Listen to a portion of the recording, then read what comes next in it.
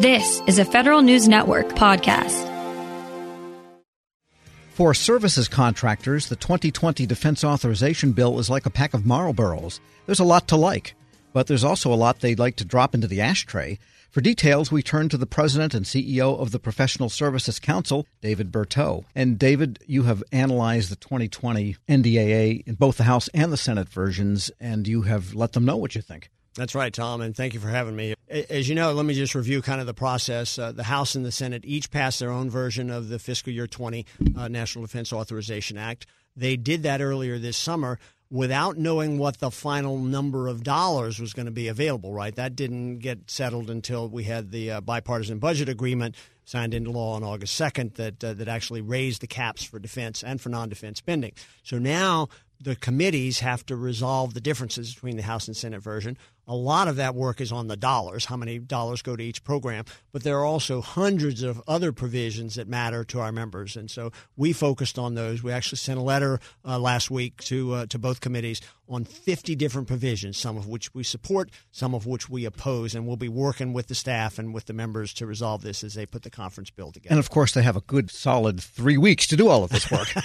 Well, that's true. Now, we actually set a high bar last year because we passed the National Defense Authorization Act before the start of the fiscal year for the first time in quite a number of years. And we're actually optimistic we're going to come pretty close to that this year. We may miss it by a few weeks, but we're in good shape across the federal government if the Congress and the president want to do that. Okay, so security clearance process, that's in the NDAA and something you've told them about. Right. And actually, the House has a number of provisions. The Senate has actually incorporated in its bill the entirety of all the security clearance provisions that were in the Intelligence Authorization Act, which is a separate bill. We would like to see those enacted into law. Many of them address a lot of the issues we've talked about, better reporting. We've reduced the backlog in investigations, but we've actually increased the backlog in adjudications, and there's no visibility into that. So contractors have no idea where their cases stand in there. There are still issues about recognition of reciprocity. A clearance in one place is not good enough for a clearance in another place. There are issues of the government knows information about contractors who are working on government networks and government facilities, and they won't share that information with the contractors, so you don't know what your folks are doing, even if there's risk there.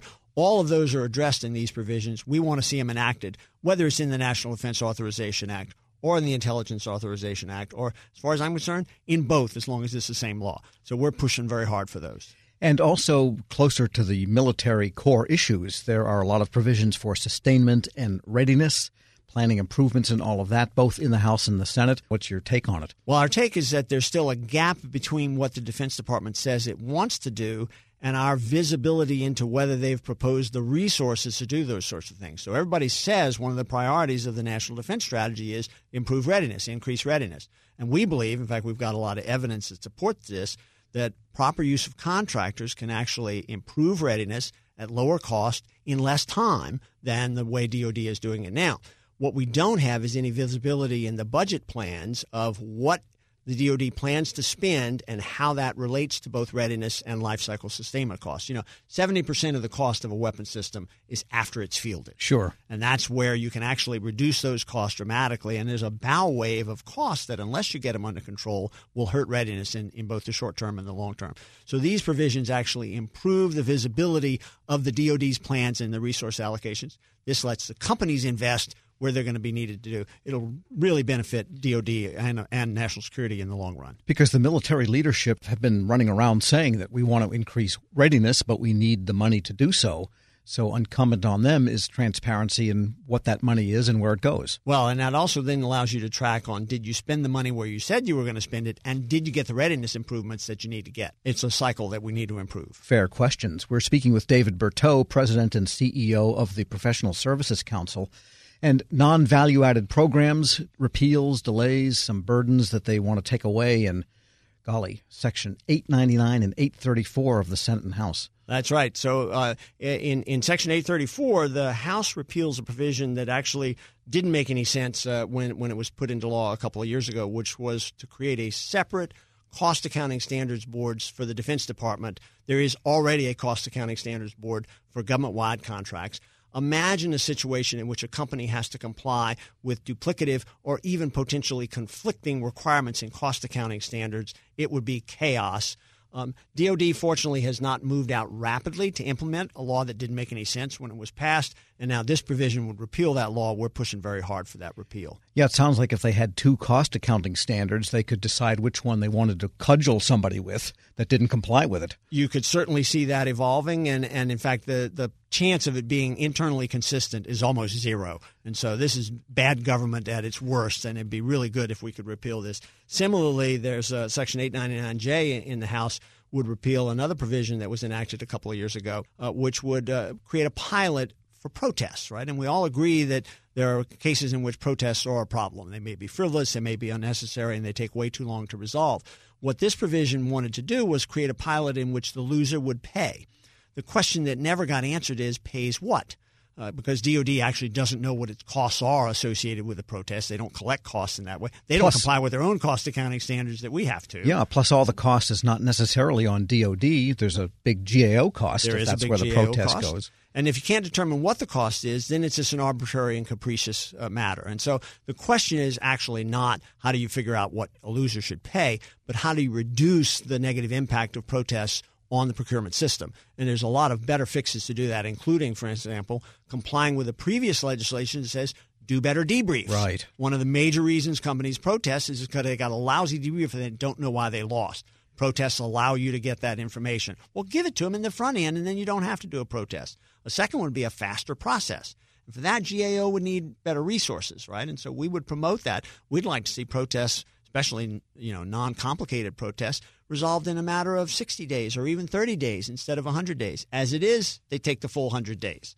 So we can do a lot to improve protests without this provision, so let's repeal it. And the House is dealing with one of what I call the zombie issues, which is lowest price technically acceptable, which has been the object of a lot of contractor ire now for years running. And every time you think you're over it, up it comes again. Well, part of it is DOD's tremendous slowness and sloth in implementing prior year legislation. So the original legislation, which would require DOD to justify the use of LPTA, because there are cases where low price is the right answer, right? That legislation is so old that it was actually signed by President Obama while he was still in office.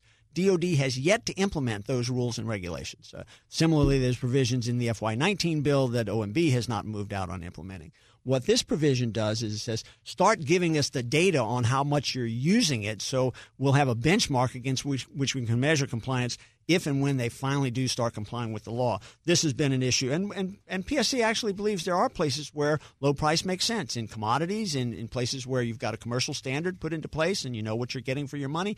But all too often LPTA is used for all the wrong reasons, and it has negative results. And we'd love to see legislation that gives us visibility into this so we can tackle it more forcefully for our members. And what about small business? Well, small business has a number of conflicting provisions where DOD and the Small Business Administration are moving in non-consistent ways, shall we say. So some of the legislation attempts to resolve that by conforming the requirements and the regulations across the two agencies and getting it so a small business actually knows where they stand in this process. So we'd love to see that enacted as well. And the PSC, of course, is weighing in on these issues with a long letter to the top members of the House and Senate Armed Services Committees. Do you have other associations, other groups joining you in these similar types of concerns? We do. We often collaborate. There's a Council of Defense and Space associations, CODCIA, and we work together and sign letters up on a number of these provisions as well. And the letter and all of its attachments will be on our website, and we'll provide you the link to that so you can provide it to your listeners. And we should point out, I guess, that the Professional Services Council, CODCIA, different groups like that, are groups that members listen to. We do. We believe that. We provide them with not only the position, but the logic and the analysis and the reasoning behind that position, which not only allows for better legislation, but better resolution of differences between the House and Senate versions. We'll continue to do that as long as Congress is around.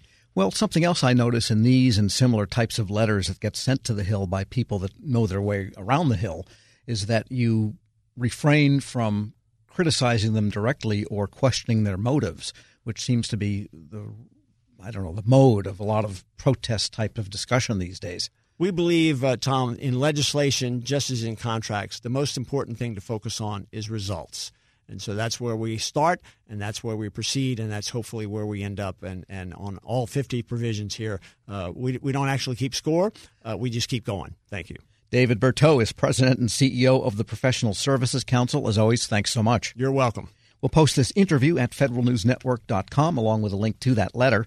Subscribe to the Federal Drive at Apple Podcasts or Podcast One.